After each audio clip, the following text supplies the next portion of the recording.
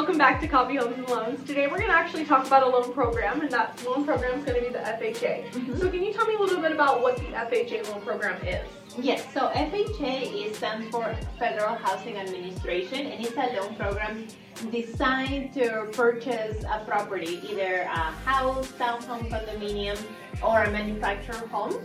And it is backed by the government, so they will put their own rules in order.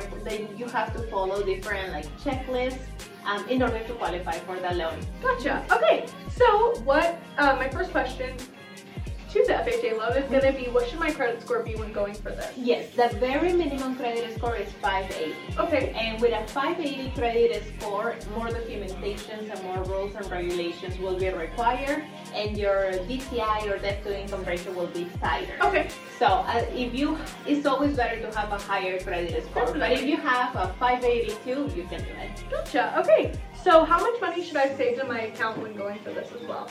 The minimum down payment required is 3.5%. Okay. So if you are looking to buy a home that is $300,000, you're going to need $10,500, and that specifically goes towards the down payment. Your closing costs are going to be anywhere between 2 to 3.5% of the purchase price. Okay. So anywhere between $6,000 to $9,000, depending where your credit lands, how much you have to spend on discount points, how many verification of employment do we have to do, the title and escrow company that you choose.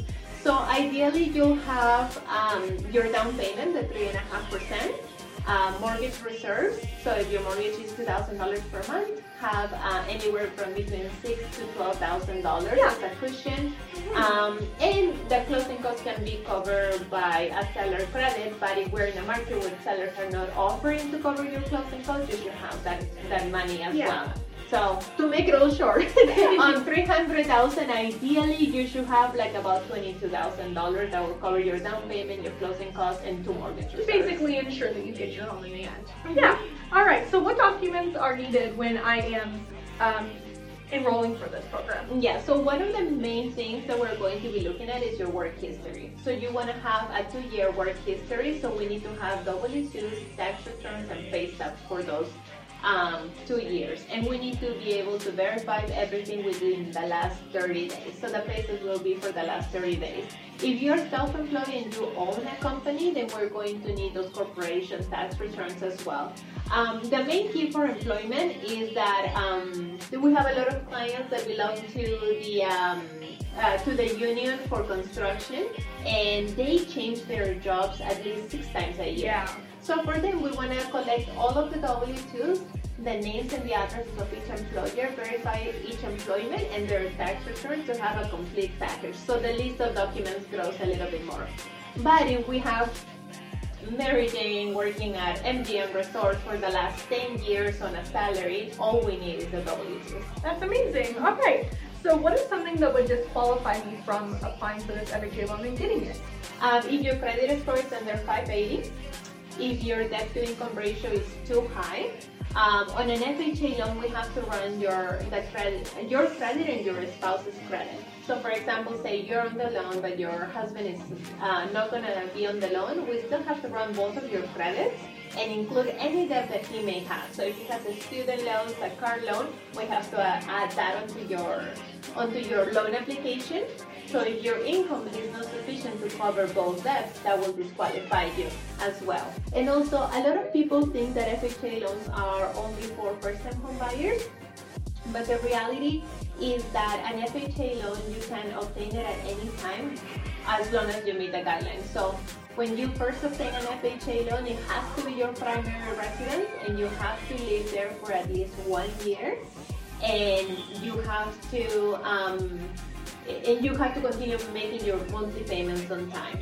If you are going to get relocated to another state, so you get relocated to Utah, you can obtain another FHA loan over there, so you can come in with a minimum down payment. The key is that the home has to be 100 miles away from your primary residence.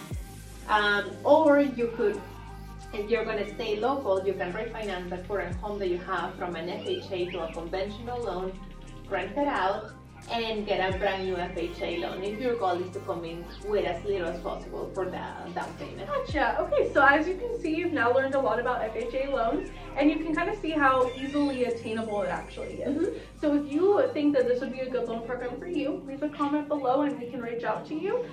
Or you can go to our company's website, Movement Mortgage, and you can read more on that as well. Yeah, definitely. And also we have a lot of down payment assistance programs that come into to play with the FHA loans. So even if your credit score is low or you don't think that you have the enough funds, there's always a way to work because FHA is very flexible as with credit, with employment history and different things, and we can always put that puzzle together for you guys. So definitely reach out. This is going to be an ongoing little series here now, so next time we're going to talk about Conventional loans. There we go. All right, so we'll see you guys then. See you.